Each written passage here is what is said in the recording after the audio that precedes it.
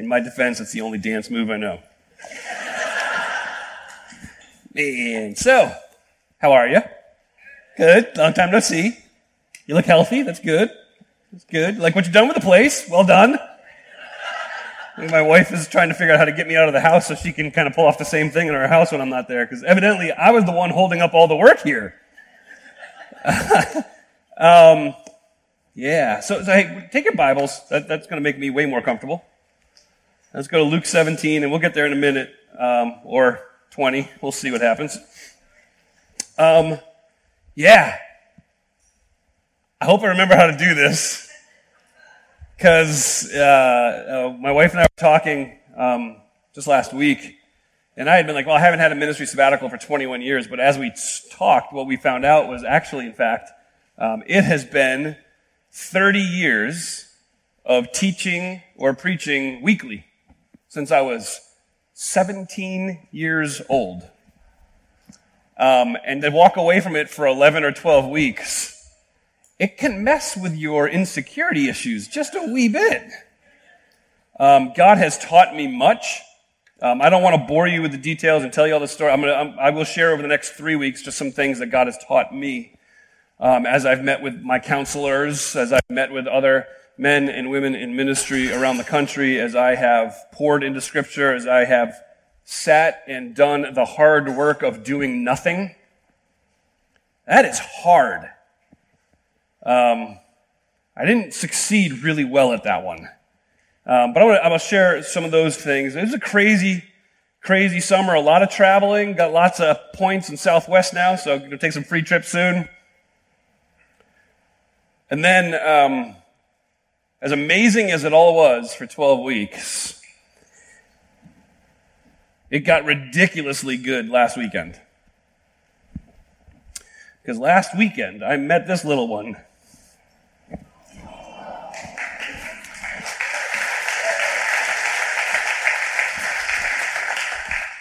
And I came back really old. Because now I'm a stinking grandfather. Yeah! Arden Joy was born to our oldest son, Jordan, his wife, Grace. They're doing well as can be expected. First-time parents are hilarious. My wife was instructed how to hold Arden the first time we went to the hospital. She was good. She didn't say anything until about an hour later, and she reminded him, the reason you're standing here is because I know how to do this. We have to wash and sanitize our hands 100 times before we hold the baby, but that's okay. We know that any other babies, they don't care. So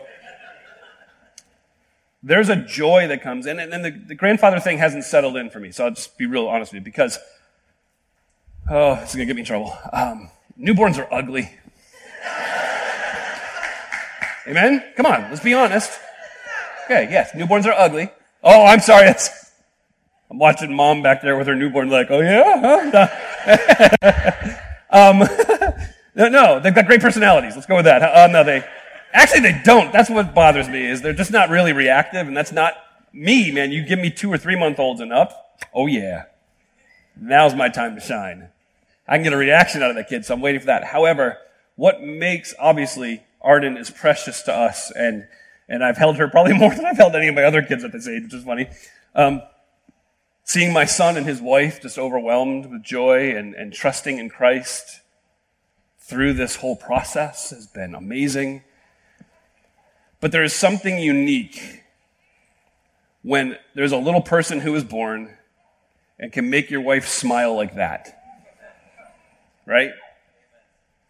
And so that right there, I mean, I don't know who the goofy-looking dude next to her is, but that right there is it. And that is one of the greatest gifts I was given on sabbatical. And so I want to thank the elders. I want to thank you. I need to thank our staff, and I'll do that in a moment. But what it did for me is it gave me an opportunity to rest, to relax, to recharge, to be really worked over hard by a counselor. He was not nice. I'll tell you that right now. So I'm like, I pay you. Aren't you supposed to say nice things to me? But evidently not. Really just, and so I'm coming back as spiritually energized and emotionally recharged and physically rested as I have ever been, which is terrifying because this means this is as good as it gets. But in that time, what I was able to do was reflect on some things that matter most. And that right there is one of them.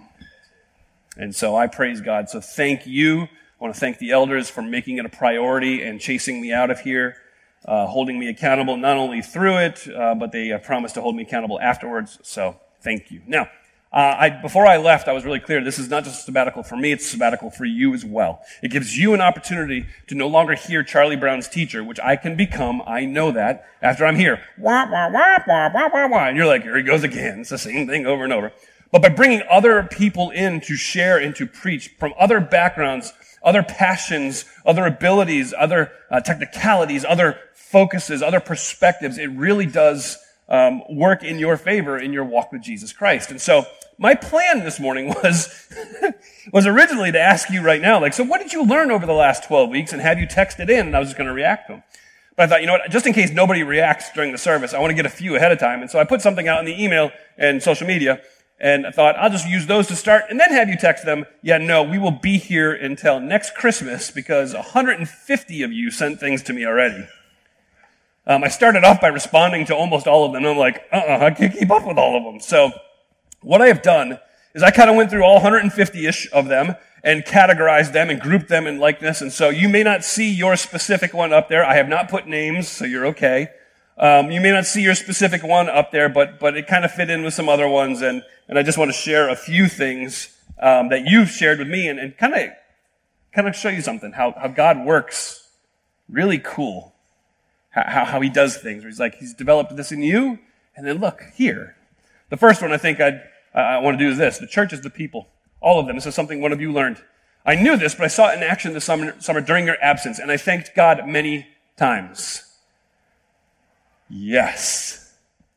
There are so many of you to be thanked.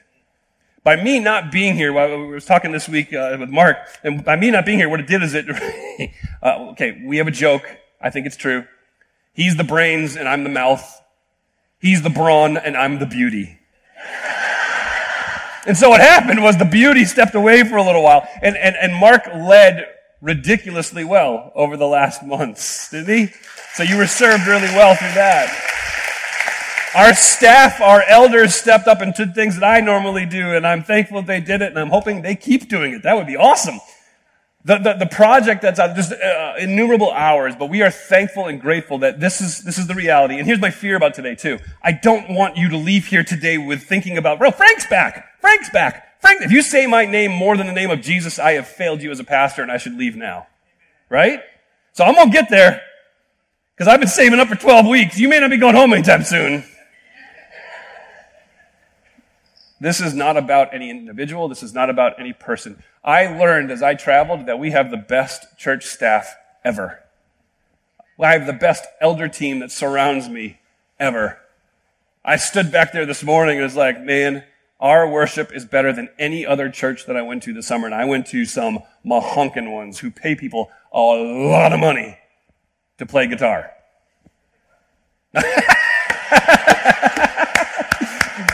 Yes. Well done. I think that was Aaron. Yep, it had to be Aaron. I see you.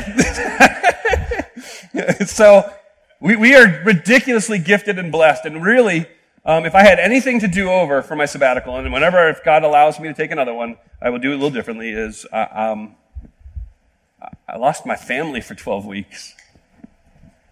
Now, I ran into some of you in some weird places, like the Las Vegas airport. That was strange. I ran into one family. We were all traveling that way and coming through the Vegas airport, and I was sitting in the hallway trying to charge my phone and get some food, and I looked up, I'm like, is that the McGee's? Good thing I wasn't gambling at the time. Nor were they. Just want to protect them, nor were they. But I lost my family for that time, and that I want to do that differently if I do that again. I love you guys. I don't just say that because I'm a pastor and I'm supposed to say that. I say that because I do. I love you guys. So that's the first one, and that took way too long, so I need to hustle. Here's a bunch. I have so much to be thankful for, things that I had even at one point, there we go, been afraid I would never have. I now have. It's good to reflect, and it's good to be thankful. That is something that God has taught me as well over the time. My life is filled with the good gifts of God, and unfortunately what I do is I tend to squirrel away little moments here and there to try to enjoy them, and what God has taught me is I am supposed to take significant time to remember the goodness of God in my life. And not to just reflect on the goodness, but then to allow that reflection to roll up into worship of Him. Here's some other ones. God's teaching me to trust His sovereignty. These are all grouped together because they're very similar.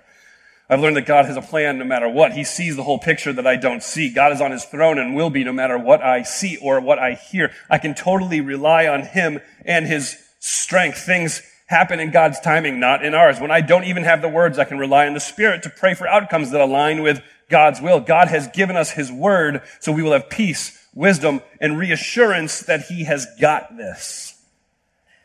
In a day and age where it feels like everything is upside down, where quite honestly the public, I don't know what the right way to say this is, but the sense is that we should be freaking out. The reality is we don't have to because God's in control.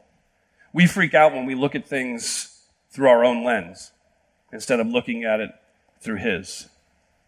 God is in control. We have nothing to fear. Let me keep going here.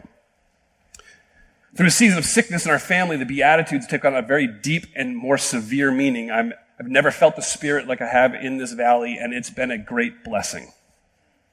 God really has been teaching me that my struggles haven't been for nothing, and looking back, I see Him at every turn. His presence is so visible, I shake my head at not seeing it. The Christian life isn't all ups. There's a lot of downs, hurts, disappointments, but God is never surprised. God's given me the gift to be able to enjoy today, even when I feel like I can no longer stand the frustrations today brings, and I just want to give up.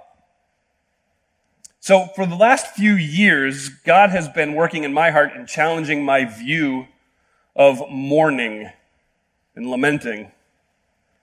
And I think what happens in church is we don't talk about sorrow very well. We like to jump right to, count your many blessings. The modern understanding of the Christian message is, so my puppy just got run over, my car doesn't work, and I lost my job, but God's so good, and I've got the joy, joy, joy, joy down in my heart.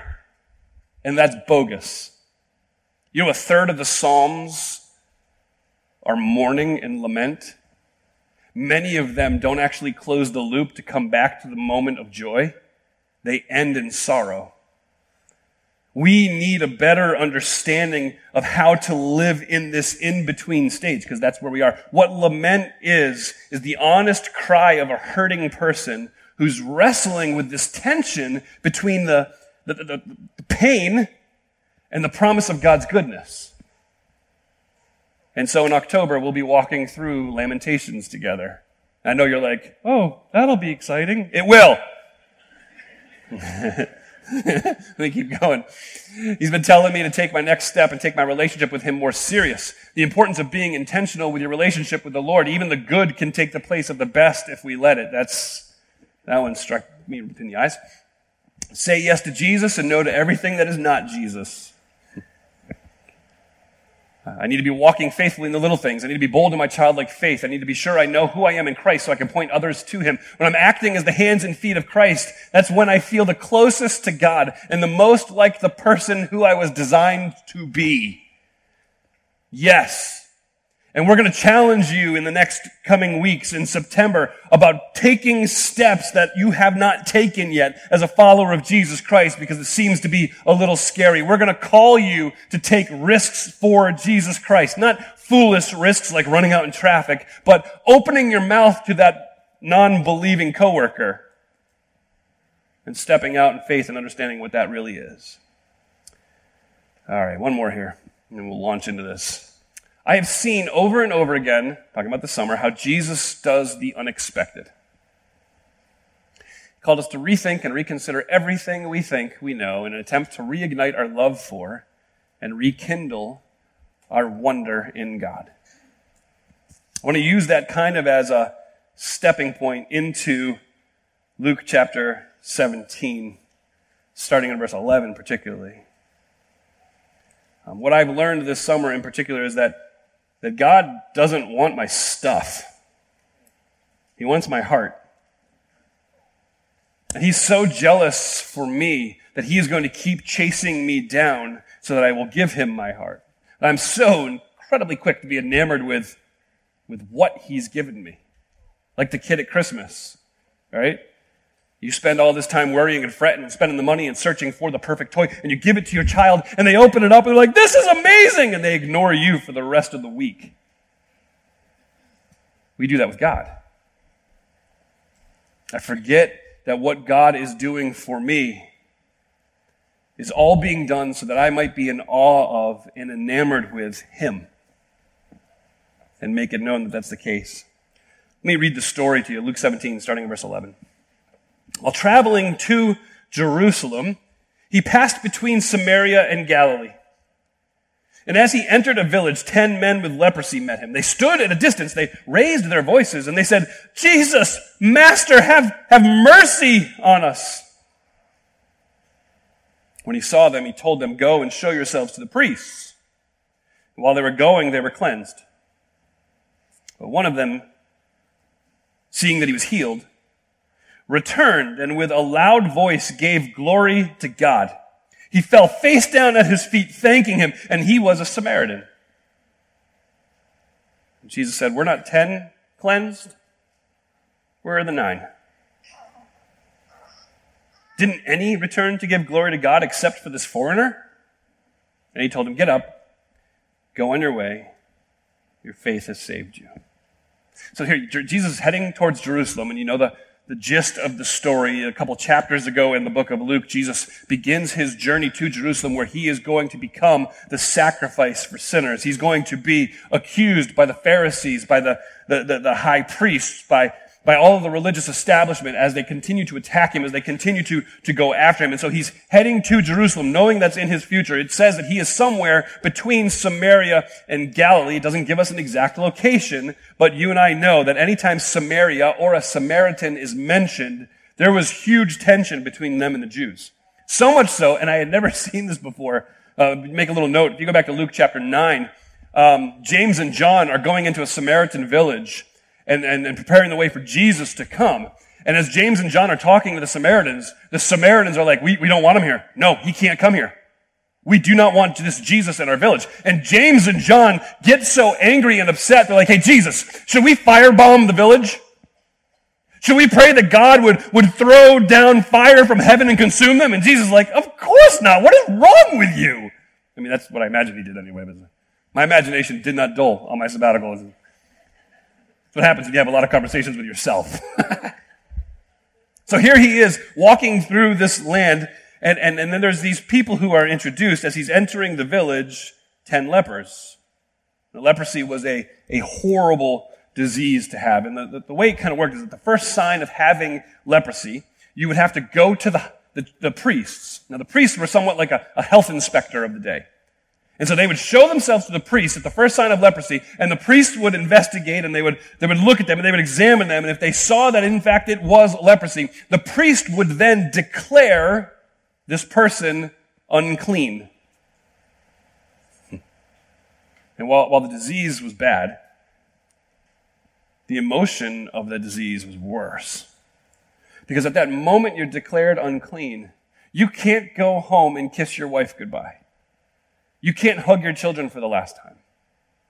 At the moment you are declared unclean, you are to be outside of the city, maintaining a distance away from all people, tearing your clothes, covering your face, and making it clear when anybody even thought of coming near you, you would yell to them, unclean! Stay away for your own protection. Don't come anywhere near me. I have been declared unclean. I'm unclean. I'm unclean. You're no longer able to work. You're no longer able to go to temple or to synagogue. You're no longer able to worship. You could have any other disease and still maintain your family relationships. But at the moment the priest looked at you and said, leprosy, you're unclean, you lost everything. No physician could heal them. No medicine could help them. They were completely and utterly helpless. And here you have a band of 10 lepers. It seems that when you get the disease, it's almost like our communities that are experiencing homelessness, right? They tend to band together. It removes all social and ethnic and financial and religious distinctions. Now they're just working with each other because they're experiencing the same thing. And so they're trying to support each other. And here are these 10. They stand at a distance because they can't go in the village because they're unclean. So they stand at a distance and they yell. They yell at the top of their lungs. The word is pholos, which is your voice, and megalis, which is a great one. You put those together and you get a megapholos, a megaphone. So here he is, they're screaming and they're yelling and they're trying to get Jesus' attention, and there's a chance leprosy can affect your vocal cords, but it didn't matter. There was no laryngitis that was going to keep them from getting Jesus' attention as he walked in, right? And they beg for mercy. Master, show us mercy. Is there only hope? Is there only chance? At that moment, their lives were still upside down. They had no family relationships. They couldn't fix themselves. No one could fix them, but everybody seemed to be talking about this Jesus. And we don't know how they heard about Jesus. We don't know what led them to call him Master. We have absolutely no understanding other than this. Back in Luke chapter 5, Jesus is approached by a man who has leprosy, and Jesus reaches out and with great compassion touches him and heals him. So perhaps within the leper community, there was conversations about this man, Jesus, who was able to heal leprosy. We're not exactly sure, but what they had to be thinking was, who cares? Maybe, just maybe, he'll show us mercy. Maybe he'll help us. Maybe he'll bring me healing. So they stand at the distance, screaming at the top of their lungs to try to be heard over the crowds that are thronging Jesus. And it says that Jesus saw them. And when he looked at them, there was a mercy, a power, an ability, an authority that is unlike any other. And he gives them this answer. Yeah. Go to the priests. All right, now, some of you have been in church a long time. Some of you are new to church. Glad you're here. You don't expect Jesus Christ, the Son of God, to exercise his power and dominion in such a relatively small way. Right? If there's going to be this massive healing, man, you want thunder. You want lightning. You want the crowds to be like, ooh, ah. Instead, Jesus almost nonchalantly says, go to the priests. Well, why did they have to go to the priests? Well, again, the priests being the health inspectors of the day had a prescribed, not treatment, but a prescribed act that was laid out for them in Leviticus 13 and 14. And Leviticus 13 and 14 tells us that if somebody is healed of leprosy, they are to go to the priest. And what the priest is supposed to do is at first give an offering of 2 birds. Then for the next 7 days, the priests are supposed to do an intense investigation into the background of this person who is coming to them claiming that they have been healed of leprosy. First, they need to confirm that they were in fact a leper to begin with. Secondly, they need to confirm the fact that they were actually healed of leprosy. And third, they need to look into the circumstances around the healing. And after 7 days, the priests have done all of that and come to the conclusion that, yes, this person was a leper. Yes, he has been healed. And the circumstances seem to align with those things and are proper. Then on the 8th day, there's a whole list of offerings that need to be made. This grand ceremony occurs. And at the conclusion of it, they anoint the now non-leper with oil. And he's allowed to go home. He's allowed to go home. So Jesus says, go see the priests. I love the way that this just undersells it. While they were going, they were cleansed. So as they choose to obey, and I don't know what the thought process in their minds was, but it had to be like, well, why not? And they start walking. It says, as they are going, they're cleansed. As they are walking, maybe the arm that was really infected suddenly clears up. The leg that is in great pain suddenly doesn't hurt anymore. They were cleansed. The Greek word there is katharizo, which means nothing was left. From top to bottom, the entire system was cleansed of leprosy. So for a moment, imagine, all 10 are outside the village like, Jesus, have mercy! And they catch his eye and he's like, yeah, go to the priest. It's hoping for something magical, like some mud. Remember Jesus spit in the mud, rubbed it in the blind guy's eyes? That'd be cool. Maybe he'd come over and give me that magic touch and it would just all disappear. But instead he said, go to the priest. Let's go, guys. I am imagining that though the first few steps may have been slow and downtrodden, that it quickly turned into a sprint filled with laughter. It's gone! It's gone. You're gone. I'm gone. And they take off and they start running for the priest. And he tells us here, but there is one. A contrastive conjunction. That is the most awkward word for any pastor to use and emphasize in any sermon. But.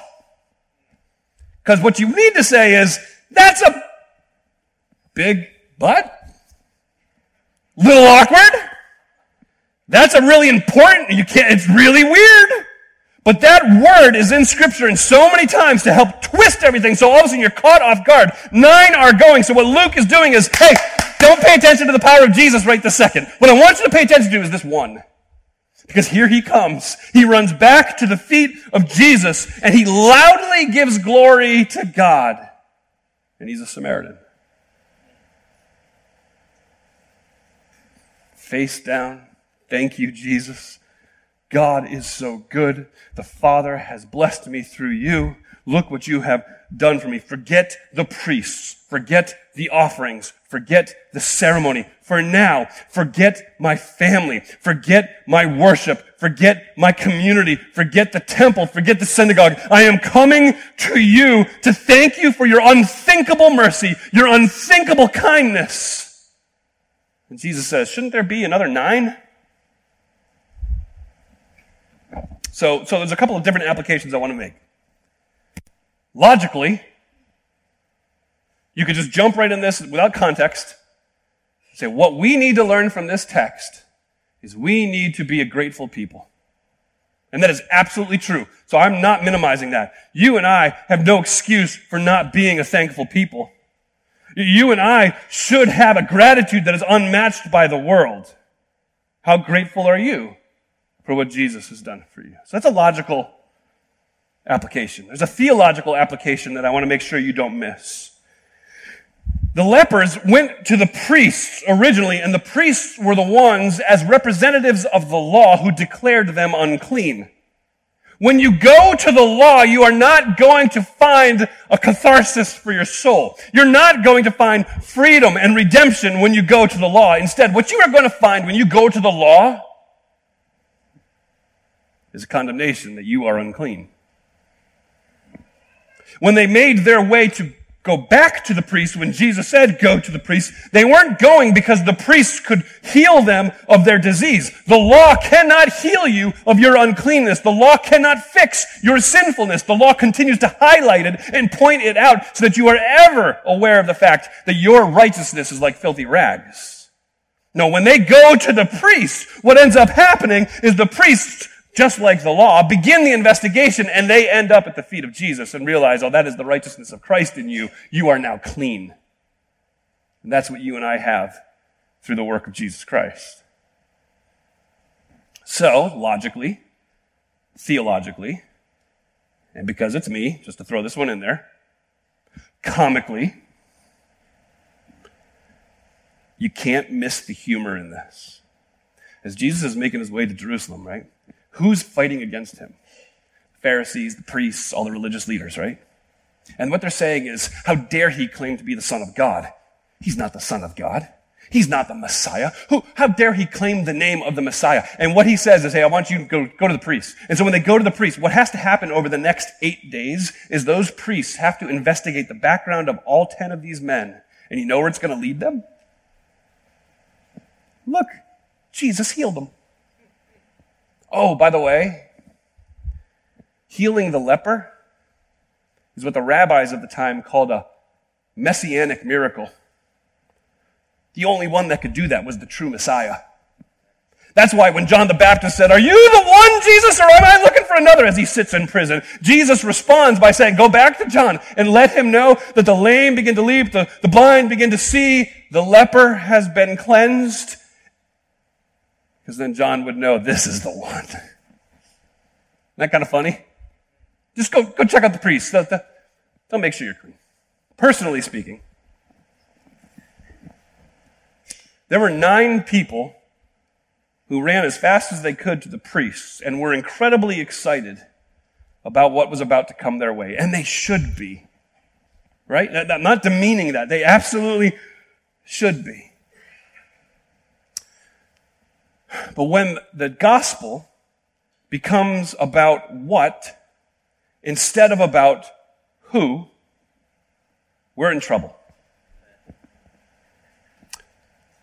When the gospel becomes about what instead of about who, then what we develop is a culture of Sunday morning Christianity that doesn't align with anything we see in Scripture.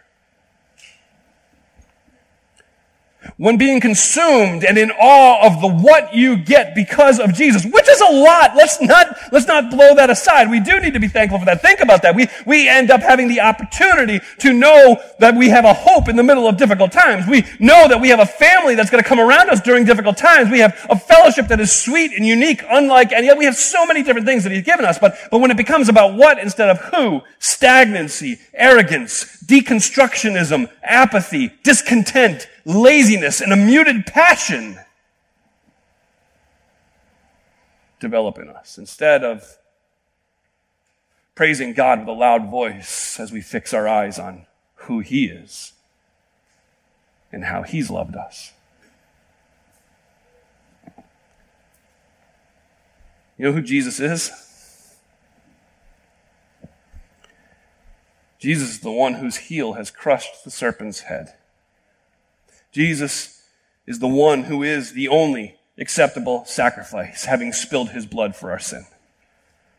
Jesus is, in fact, a Noah's Ark in which we can all hide during the judgment of God that will certainly fall down on those who do not believe in Him. Jesus is David. Jesus is the one who conquered the greatest enemy while we stood on the sidelines. Jesus is the anointed king. He's the great high priest. Jesus is the voice in the wilderness who speaks calmly, reminding us that it's He who in fact is in charge. Jesus is the one who is our safety in the fiery furnace. Jesus is the one who covers the shame of the adulterer. He's the one who rescues the leper. Jesus is the lion. Jesus is the lamb. He's the one who was slain for our sins before the very foundations of the world. Why are you worshiping Him so quietly?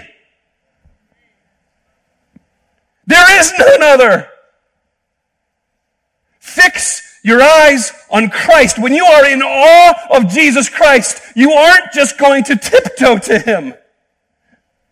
I'm going to try this. We'll see what happens. You saw how I dance. But I'm going to tell you that when you fix your eyes on Christ, you need to dance. The problem, though, becomes when I say to you, fix your eyes on Christ and dance. You're like, okay. And then you dance like me. Right? You dance like in the Looney Tunes, but it's like, you gotta get your feet out of the way. See, that's the problem though. That's most believers. I was instructed to love Jesus. Because if I don't, I'm gonna get shot. No. You fix your eyes on Jesus, you dance like you're at a ball. The music completely overtakes you. And you have lost yourself in the moment because this is Him. There is no other. This is the one who, for a single time, for all of eternity, laid down His life and gave the sacrifice that was needed for your sin and for mine. Why are you worshiping so quietly? Oh, you want us to sing loud? Yes. Yes. But I want you to live louder. Would you? Father, thank you. Oh, God, thank you for my family. Thank you for this beautiful group of people who have gathered together, who love you and bless your name. Now, God, I pray as we close our time together, as we do sing, that we would sing loudly, not because we want to show off, not because we just feel guilty, but because we understand that as the Lamb of God who was slain before the foundation of the world, laid down his life for our sins, that we have hope and we have been rescued and he is ours. God, may we worship you in our day in and day out life. May we live a life that is marked by awe of who you are. Jesus, I pray that even now, as we walk out of this place, that we would live differently. Not because we've been guilted into it, but because we want to put a smile on your face. May we be like that leper and loudly give glory to God. Father, it's in Jesus' wonderful and precious name I pray. Amen.